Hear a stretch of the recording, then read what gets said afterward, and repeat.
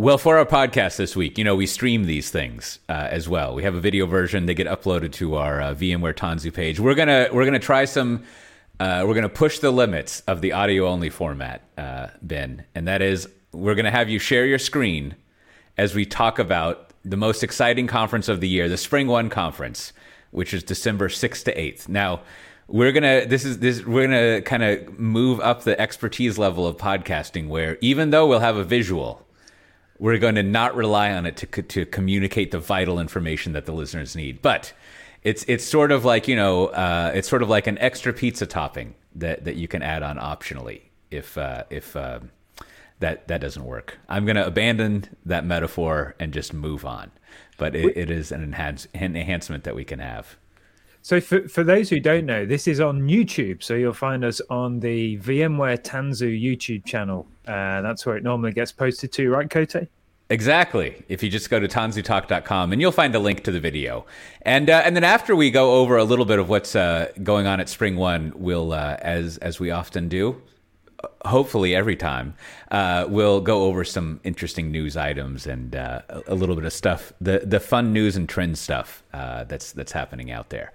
But before that, so we do have coming up this December in San Francisco. I don't know how many years we've been doing the Spring One conference, but many. As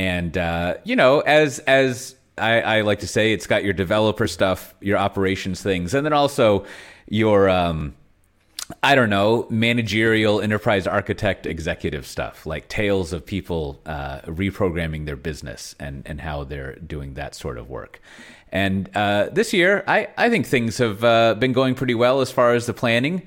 Just to get it out of the way, I have a talk on a new topic that I've been we finally published this. I should put a link to it, because I think there's a way at the moment where you can download this PDF called The Legacy Trap that my co-author Mark Zartner and I worked on. And I don't think you even have to give us your email address. It's ungated, as people say. I think maybe there is a support ticket somewhere to put a gate up, but until that ticket is in effect, you can get it for free, which, it is nice, but it's also cool to get like credit for lead genning and things like that. But whatever, we have a talk that basically is just our overview of the legacy trap thing. And the premise of that talk is basically like, here's the methodology that people in Tanzu Labs and other people have come up with, I don't know, maybe over the past at least 5 years, to kind of sort out like what you should modernize, how to pick things out to modernize. And then even if you're going into re-architecting and rewriting, some kind of like day or so long processes to go through to kind of get a handle on how would we break up this application and kind of start to actually modernize it, right? As opposed to like, I think maybe the classic method of modernization, which is like, hey, developers, you should go move this to a new platform. And, not really having a lot of strategic input into it. So that will be fun to give with Mark. And, I also don't know if I've ever seen Mark in person, which would be delightful to see. However, that is just one talk out of many, many talks that we have. How to escape the legacy track, a proven strategy for application modernization. I'll let the listeners who aren't watching the stream play a little game. Leave us a comment and tell us where you think the colon is in that sentence. And that'll be a good grammar check. But what's the structure of the conference that we have here, right, Ben? I gave an idea of kind of like three broad topics, but how are we corralling all these talks into kind of like tracks and things like that? What are the themes? Well, I think if you're going to talk about the structure, it's important to talk about the structure of the whole thing. So the very first thing that happens, day zero, if you like, is the kind of workshop day. So there's a lot of workshops on that day. We'll come back to that in a second. And then on the actual schedule itself, if you have a look at the breakout session, so you click on schedule up at the top here, and then you click on breakout sessions for Wednesday, December the 7th, then you can see all the breakouts. And there are 1, 2, 3, 4, 6 tracks, 7 tracks. Biggest deal, I think, is the fact that the beginner-friendly spring track has returned, and will I think it's really popular, and I love it because it's the place that I go to first to find out about how to get started with all the new stuff that they're adding into spring. So, if they add a new thing around, I don't know, observability or metrics or whatever, there's usually some sort of talk there that you'll find in a beginner friendly track that will give you all the sort of tips that you need to just get up and running and get started. So that's my favorite track by far. And this year, I know it's bigger than ever. So there's a whole bunch of stuff in that particular track. And I guess it's worth, for whatever reason, I guess I'm always trying to generalize and widen the Spring One conference. But as is in the name right there, there's a whole lot about the Spring framework, right? So I think, if you're doing Java development, and I think especially I was talking with someone yesterday about this. I don't know what people call enterprise Java development anymore, but Java development for business things. I don't know. It seems like a huge amount of what goes on at Spring One is catered for those types of developers who just want to, not just, but want to keep up with what's going on in Spring and the Java world and practices. It's a really good developer conference in that aspect. Yes, I would say it's not tilted towards someone who wants to write Minecraft in Java. It's more tilted towards someone who wants to, probably works for a business of some kind, wants to solve business problems, or has a particular innovation or itch that they want to scratch, and they want a framework that's going to help them do that with the least toil possible and yet be able to address the sort of broadest range possible. So that's where Spring's really in its sweet spot. And then there's also with the history of the conference, there's plenty of things about as you can see in the topics, there'll be some talks about Cloud Foundry.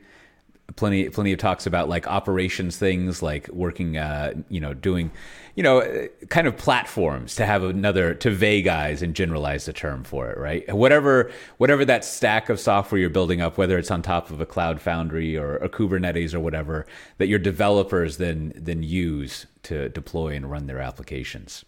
Yeah, there's tons of stuff in here. I mean, you just click on any one of these and already I'm getting excited. So, for example, there's a talk in the platform and stacks track from Netflix about how Netflix really uses Java today. Now, Netflix has always been the poster child of things like Spring Cloud, for example. So to hear the very latest about how they're still utilizing Spring and how they're using it today and how their use of it has changed, that's really exciting. That would definitely be one that I would probably put on my bucket list for Spring One. But then it's not all sort of beginners and big tech companies either. There's also this intermediate and advanced Spring track. So if you're really already deep in the weeds on something, there's probably a talk in here that you'll find really interesting that'll help you get even deeper and be able to converse with the experts who write this stuff. I mean, let's not forget, the folks who are speaking are usually also the ones who are behind the scenes doing an awful lot of the code that gets contributed to the open source Spring framework. So there's loads of opportunities to meet folks that you'll recognize from past advances in Spring, folks like Sam Brannan there, Matt Rabel, and Josh Long and others. They're all going to have talks at Spring One. So I think there's a lot to commend about this. There's tons to get excited about. So I over the years, I've done a lot more work than I did this year, kind of helping out with the, the Agile leadership kind of case studies track. And I've done a little bit of work now, an embarrassingly small amount for supposed to have been involved more, I guess. However, I think, in looking at in that track, kind of people telling the stories of what they've been doing. I think, what we try to curate in that kind of track are, again, in kind of a more, not Although the story of how someone modernized like the Minecraft monolith would probably be pretty interesting. If you there's a lot of like, you've got a extremely mature code base that has a huge user base, like revenue they need to worry about, and changing things, changing the engines while the plane is flying. There probably are a lot of opinions they have to sort through, conflicting technology uses based on who they're owned by and what they might want to use. Like, you've probably got everything. And then you've got customer data and things to worry about, not to mention like a bunch of kids doing stuff, so you've got to protect them. So that probably would be a fascinating enterprise use case that would bring in all the things that like a bank, insurance company, or military would care about. Maybe we'll try to recruit them for next year. However, when it comes to those things that they are like in the more the business world, like historically, we've had stories, there's over the years, we've had all sorts of stories from like insurance companies, militaries, banks, manufacturers. Like I was rewatching some from the Mercedes people from a couple of years ago about how people didn't use the term platform engineering back then. Instead, we would say platform as a product or just platform. But it goes over at Mercedes, like how they came across the need to have a platform, kind of identifying why they needed to build a platform to support, at the time, the Mercedes Me application, the little app that, I don't know, is your car's app? There must be a name for that kind of app. All cars have apps now. But how they needed that, and kind of like the lessons learned and how they were supporting developers. This is all on top of, at the time, Pivotal Cloud Foundry, now Tanzu Application Service. But there are several talks like that where, there's the structure that I like in these stories is basically like our organization, I'll just say business, needed to do something. And the stack that we had and the way that we use that stack wasn't up for it. So we had to put a new stack in place and a new way of doing software in place. And it'd be great if I had examples prepared of the talks that we have this year for that. But there are several in there that I'm looking forward to having read over them. I think it's brilliant. I'm flicking around, as people can see if they're following us on YouTube, and just having a look at a few talks. But some of these titles are really good. Who should use Kubernetes? Yes, what a great talk title, right? Yes, from Whitney on my team. Hopefully, she'll bring her giant light board and go over lightboarding stuff. So there's tons of stuff here. But also part of the schedule, like I said, is the workshops. The workshops, if you can get signed up for the workshops, which do have a limited number of places, but if you can get signed up for them, you are going to have a really good time. For example, Better Path to Production with Spring Boot. Instructors, Josh Long and Tiffany Jernigan. I mean, you can't get better instructions on that from better people than those two on how to get to production with Spring Boot. So there's tons of stuff here. I know as well. My friend Adib has also got a session. Here we go. Increased developer productivity with Spring and VMware Tanzu application platform. There's tons of really good workshops. So if you like, to actually learn something while you're at a conference, deep dive, spend a few hours on something, get yourself signed up for a workshop. They're on the day zero of the conference, and you'll really enjoy those, I think. So, question for you. Go ahead. Yeah. Question, because I haven't looked too much at Spring One, despite the fact I'm sure I should have. Is that all in person and virtual? I'm assuming everything is hybrid now, but I know in some conferences, things like workshops are in person only, that kind of thing. Is this all virtual? Can anyone do it? To the best of my knowledge, it's all in person.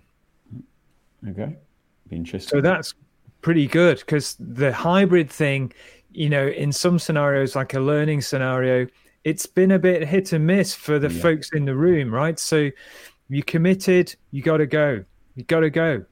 Cool. Yeah, I mean, I have to say, I'd love to go back to in person. Like you said, that ability to focus for your week, your 4 days, 5 days, however long it is. And especially for things like workshops, which is, I think, why it flagged in my head of actually you're in a room, nothing else to worry about. Nobody's saying, hang on, do this, that, the other while you're at work still. That'd be priceless. Yeah. That, I was thinking about that. I mean, to preview a little ahead, maybe, like there was this platform engineering conference called Platform Con, and I think it was all online. And so I went to their videos and I was like, I should just sit down and watch most of those videos. And then I thought, like, man, that's going to be so hard to like force myself to like be in a conference mindset to not do other work because I'm at work instead of at a conference. But I don't know. Maybe I can make it happen. We'll find out. And yeah, I mean, back to Spring One. I mean, like you're saying, there's all sorts of great speakers, people that we have. It'll be good. I think as I get more of a view into like what we're doing on the main stage and things like that, it'll be fun to talk about and preview that as we go towards that. I don't know. Sometimes people like to be all secretive about what's on the main stage, like for whatever reason. But we'll see what's possible. So, if you're interested in that, it's really, I think we have most of the sessions posted, but not all of them, if I remember. And so if you go to spring1.io and you click on schedule and then you click on breakout sessions, you can start looking through what those sessions are and those tracks and organized. And like Ben was saying, there's workshops to go through, and in addition to the types of sessions we were talking about, a pretty good educational event, and also just kind of finding out what's going in the industry and the chance to talk with people and hang out and get all that. What's the word? Serendipitous? Is that right? The unplanned for good things that happen. I think that's. Otherwise, it would be called. What would be the opposite of serendipitous? Accidents. I think accidents are rarely serendipitous. I'll have to go look this up in as my dad would say, Funkin' Wagnall, and see what it says. What was when y'all were in your teens over there in the United Kingdom, England, Britain? I don't want to make that mistake of mixing them all up, but over there in the islands, what was the? Did you have like the Rogers and the Funkin' Wagnall? What was like the jokey dictionary that everyone used and referred to? Oh, that's a good question. Doofus, the only thing I remember. Doofer was like anything you wanted it to be. Okay, that's good. And it tended to be a TV remote, but it ended up being generic. Because by design, American dictionaries are very anti-UK, right? Like I think because isn't Webster Webster and Franklin, their original thing was we need to have American English, and so that's how they came up with all these American Americanized versions of English and things like that. So it would make me assume that there must be England English dictionaries that are still patriotic to the original language versus us crazy Americans who don't know how to spell things that have we just why don't we just use a Z? Let's get some use out of that character. I'm sure there is. It's the Oxford Dictionary. You would think that would still be the epitome of the British one, but I've no idea if it is or not. I mean, none of us actually use the dictionary anymore, right? Now it's whatever's built into Word, which is produced by an American company. So mine seems to default to US. However many times I set it back to UK, somewhere I've not configured it, and it's still US. Finally, Franklin and Webster, victorious by accident. Yeah. However, you can also just do the language, the variant settings. So maybe not. Maybe who knows? Well, maybe a listener knows, and they can write in and tell us, or dissuade me of my cockamamie retconning of dictionary history. Which sounds thrilling. Anyhow, but if you want to look into those sessions, you can go to spring1.io. And I think, as we were going over, there's a lot in there, especially if you're a Java developer, but also if you're just in an organization looking to figure out how to get better at software, interested in all the container stuff out there, the cloud stuff. And, as you may know, when you register at spring1.io, you can use the code COTE200 to get $200 off registration, which you can then use to buy some burritos or whatever you like. If you're in San Francisco and you don't live there normally, especially if you're from out of the country, when you go to San Francisco, you want to get what they call a mission burrito, which basically people would call a burrito nowadays. It's just one of those gigantic, if you were to make a fist out of both hands and stack them on top of each other, it's a little bit bigger than that. And it's a gigantic, tasty burrito, depending on what you like to eat. But you could take that $200 and boy, you could get a super fancy burrito for $200, depending on what the exchange rate is at the time. But if you go to spring1.io, you can register and use the code COTE200 to get $200 off. Now, there were many other conferences since last time we talked. I think it looks like HashiConf had a conference. the EBPF summit sessions were online. There's the Kong summit. Like, let's just pick. What are your highlights from these conferences, Ed? What So were they fun? Good question, I guess. So the HashiCorp one, I thought was probably the sort of the most high-profile one of those. A bunch of product announcements, as you would expect, to kind of Vault and Boundary and Console, their various service mesh, and I mean, everyone knows Terraform, right? The one thing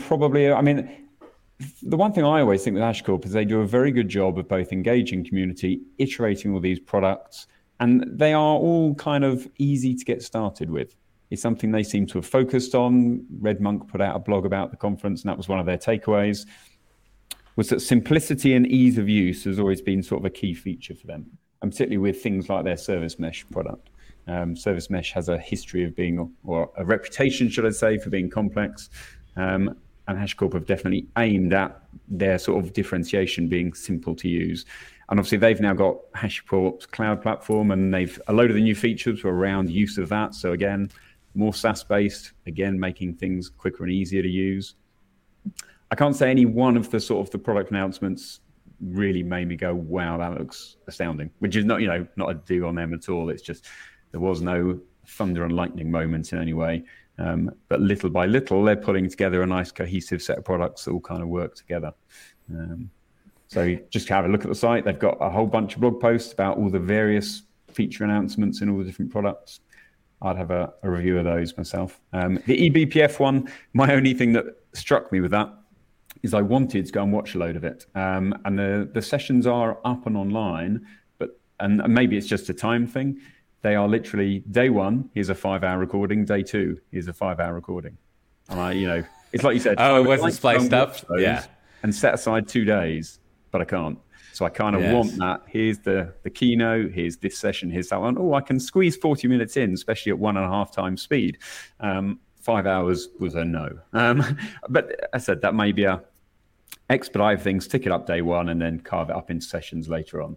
I take it there's no chapter titles then, because that's so easy to do with YouTube when you post a video, like sticking your chapter titles on there. They could have done that at least, surely. They might have, right? All I did, I went on and it said, here are the sessions, and they sort of badged up as day one, day two, and I went to day one and I saw the slider and it was 5 hours, and I was like, no. And that was maybe there were breakouts to it and easier ways to index it or something. But I'd looked and I just thought, right, I think it was Liz Rice doing the keynote, and I thought, well, she's always good to listen to. I'll go and listen to her keynote, and then saw that and thought, maybe later. Just because it didn't feel like a bite-sized chunk that I could. Probably it's just literally thinking day one was 5 hours, not, I can make 20 minutes to listen to that. Yes, I'll do it. It's probably more of a reflection on me than them, but there we go. Yeah, the various DevOps days, whatever, they used to do it a lot more, but every now and then there's still some that will do that, because what they do is not obviously, they stream the events, right? And then so those videos are actually like the saved streams that they have. And then some weeks later, after the conference organizers have had a good nap, I think they do come back and slice them up. But yeah, it is kind of funny when, that's always a good situation where there's like a 5-hour block. And then as a speaker, I'm often like, of course, I want to show off some work that I did. And, I know how to make a bookmark that starts you at 2 hours and 42 minutes. But still, it's kind of like weird to be like, check out this talk in this 5-hour block of stuff. But that reminds me, Ben, since maybe for people who watch this care, since you're such a big star on YouTube, did you see that they have a new thing called a handle, and everyone's going to be able to get a handle, right? But not everyone at once. Somehow they're going to notify you when you can register for your handle. So potentially, I'll probably never be able to get this, but I could get at Cote, as I have in most other services, and you can just say at, and then you can refer to people instead of using the channel ID that I have is from my original podcast, Drunken Retired, which is probably not great, as James Governor told me when he hired me at Red Monk, to use in a professional capacity, despite the greatness of the content. Mostly because you're neither. Yeah, well, that's true. When I made up that domain name in college, the person I was talking with, like, our joke was like, those are two things to aspire to, and you can always have one of them. And so like it's half possible dreams if you're looking to achieve your dreams. Different. Yes. So these handles are going to be like the blue tick marks on Twitter, are they? Where you've got to have 50,000 followers minimum to actually be a public person and qualify or something. Well, anyone can get a handle once they tell you can get it, and I think it's over the next 2 weeks they're rolling it out. It's not a verified thing, but it's just so that I mean, it's a little odd because they already have channel names you can set up. Yeah, I don't know. It's just a new thing. How many handles per channel then, or do you not get handles per channel? Do you get one handle? How does it work? I think it's one handle per channel. That's the distinction. Is this refers to your channel, not you? I think. Well, whatever. That was our YouTube star corner for this episode. YouTube tip of the day. Hey, but while we're talking about it, Kota, I do have a new video on YouTube right now. Oh, yes. Entitled Deploy Your Python Apps to Safely to Production. So go check it out. Oh, yeah. That would be nice. I'll have to look that up. Do you think it's worth my time one day in the future, like learning Python, Ben? Is that something I should do?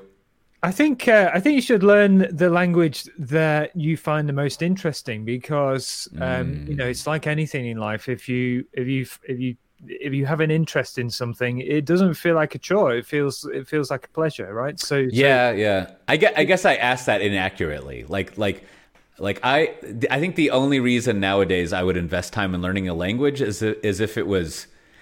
If I could use it often just for quick utilitarian functions that I needed, right? And I feel like a lot of what I would be doing is manipulating and doing tech stuff and merging things around and I guess I could go relearn Perl, but that doesn't seem like a thing one would do. It seems like if you're doing numbers and characters and simple stuff like that, that Python is what you would learn. Plus it's ubiquitous and everywhere.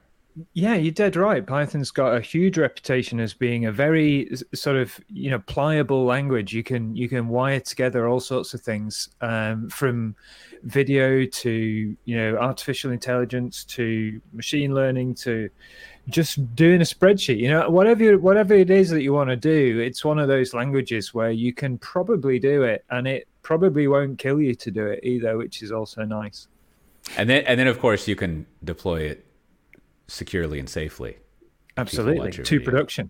Yes.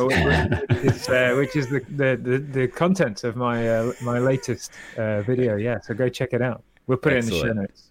Well, I think there's two more things I wanted to go over before we wrap up. One is that the everyone's favorite, the State of DevOps report, the Google State of DevOps report, or Accelerate, is out recently.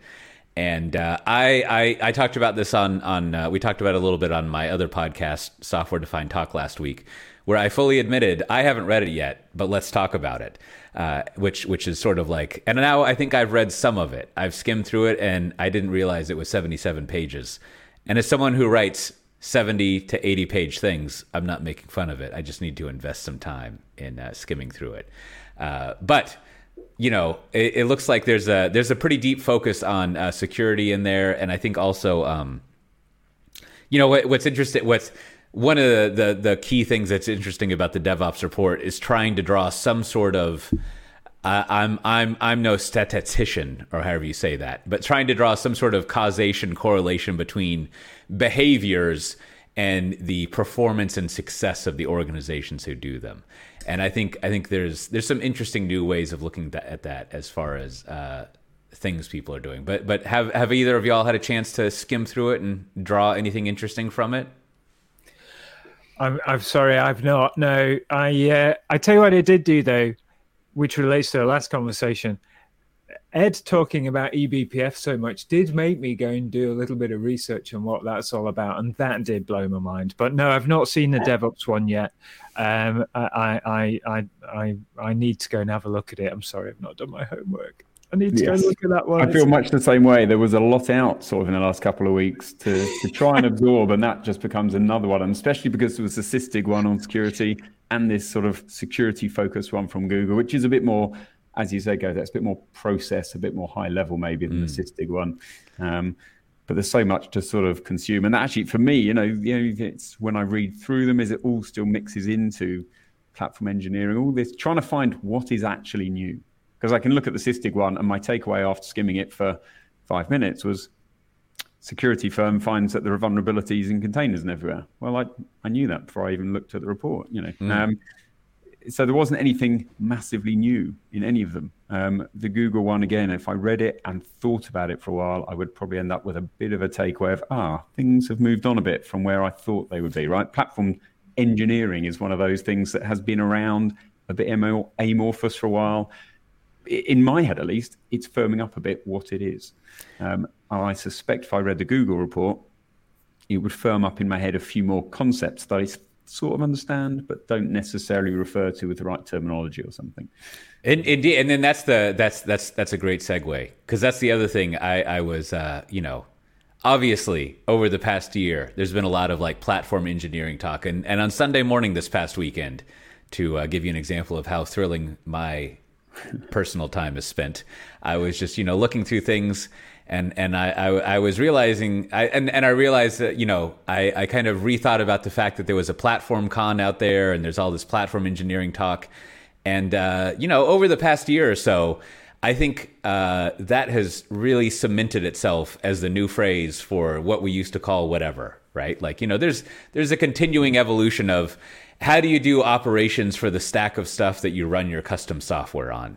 And, we evolve that phrase every now and then. Like, I think the team topologies people use the phrase platform as a product. And several years ago, we would use that phrase to describe kind of like, when you get a platform as a service, a cloud foundry thing in place, how do you operate that and make it better for developers? But I feel like we're pretty close to essentially saying like, nope, the phrase you use now is platform engineering. I think that's what it is. And a lot of, I'm not quite done.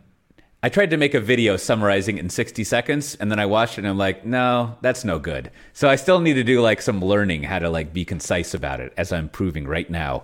But I think it's a good sort of, it's good to have everyone's attention on how do we treat customers or developers as customers, and go beyond just like providing tools for them, and think about how we incorporate that into the platform, which I think is like, maybe my theory is that there's renewed interest in this now because, I'm doing air quotes here, quote unquote, everyone wants to have their platform on Kubernetes now, which sort of opens up again the problem of like, but you're going to need to add a lot to that to make it usable for developers. And that's what your platform engineering team does. So it's kind of, brought this vacuum in there. And Charity Majors has a lengthy piece that actually has a table going over like different activities and things that's fun to look at. That's a good summary of it. And there's also our old friend Paula has a talk out. She's one of the people that I first started learning about this stuff in 2017 or 2018. So she has an updated talk kind of going over the idea of platform engineering and platform as a product, which is great. So there's been a lot of good thought leadership and defining there that I think will be interesting to look at. Maybe in future episodes, I'll have a more concise way of looking at it. Plus, all of this talk about pre-recorded conferences is making me think, just as a new policy, maybe we can work this into the Accelerate State of DevOps Report 2023, that what executives should focus on is setting aside a day or two called conference day, where like you give people the freedom to actually sit down and watch a bunch of YouTube videos for a conference. And the reasoning would be like, you need to have continuing education and training. And normally you would send people to conferences, but this is very expensive. Whereas if you could just give them 2 days to just watch a bunch of conference stuff online, maybe they won't get the full benefit, but they'll actually do it, as we have demonstrated many times. You're just like, I don't know, I don't have time for that, I got other stuff to do. But you could have the bosses actually force doing it, and they could check in. You could have like a break, kind of like the conference thing will have like a 30-minute break, and maybe you have a 30-minute thing, and the boss will come online and be like, hey, look, I'm watching conference stuff too, eating crappy snacks that we sent to people, like the little granola bars and things like that, just like a real conference. Not at Spring One, though, which is going to have great snacks, not just granola bars and things like that, I hope. But I don't know. Do y'all have anything else you want to empty from the out basket before we wrap up here?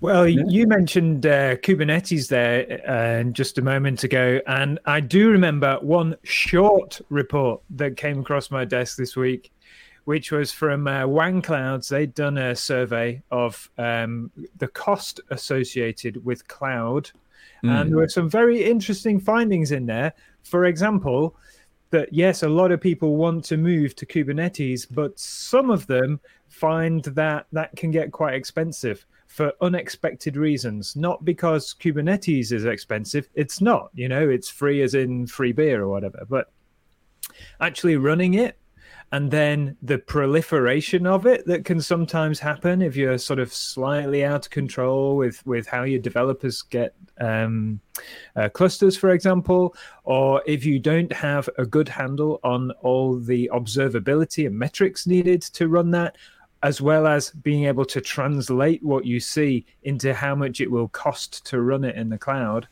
then some folks are getting burned apparently, and that was a really interesting report. And it's sort of, last week we had Nick on, didn't we, talking about Tanzu Application Service, and that's one of the alternative ideas is, well, maybe I don't need Kubernetes, maybe it's not right for me, maybe this Spring One talk we were talking about earlier might have some insights there about when to use Kubernetes and when not to use it. But also at the same time, there was a ton of good stuff in there about, do you actually know what your costs are right now for running anything in the cloud in any way, whether it's Kubernetes or not? Do you actually know what it costs? Can you predict how much it's going to cost? And do you have a good handle on that? Because in all likelihood, with the kind of economic outlook at the moment, budgets are going to be a bit squeezed. So maybe it's a good time to figure out if you have a handle on that or not. Yeah. You want to remove costs as something that's going to be annoying for you. not making it totally free. That would be cool too. But just in the sense of like, all of a sudden we've discovered this thing that we didn't know about that's now preventing us from going forward. Boy, that was really vaguely put. But like, I think because like in the I don't know, 5 or 6 years ago, in kind of like one of the first waves of anti-public cloud FUD, it was just like costs, right? Like, having to pay for something. But I think everyone understands nowadays that like public cloud or any cloud isn't free. and then what becomes important is like, so now that we've accepted that, like, how do you make sure you're not wasting money, right? Like there's no need to like burn money to be awesome. You can control it and understand it and get a hold of things, which I think is, I don't know, isn't always a focus early on in new technologies emerging. It's only when they get mainstream use that it's something wise to pay attention to. Yeah, and when you're a customer of 3 clouds, plus you've still got your data center, it's kind of like, okay, this is kind of getting a bit difficult to track. Like, I've got these credit card bills coming in, but do I know what they're exactly for? Have I got a load of stuff I'm not using? So if you don't have a handle on it, it can really bite you, I think. That's right. Well, hopefully you, the dear listeners, have gotten a handle on a little bit of the things going on in the old cloud native, whatever we call this world nowadays. If you want to get the show notes for this episode, we'll have links to things we talked about. Probably not links to things we didn't talk about. We'll see. But if you go to tanzutalk.com, you can find the show notes for this episode and find those links. Look at those surveys and other stuff like that. And also, of course, just as a reminder, we have Spring One coming up, December 6th and 8th. I think if you've listened this far, you have an idea of what's going on there. But you should sign up for it. Look at the sessions, check it out. And I'll just put the code you can use to get $200 off in the show notes if you really need it. Why go over it again? That's not a good practice for advertising anything, right? To repeat yourself. They say just say it once, if I remember. So with that, we'll see everyone next time. Bye-bye. Bye.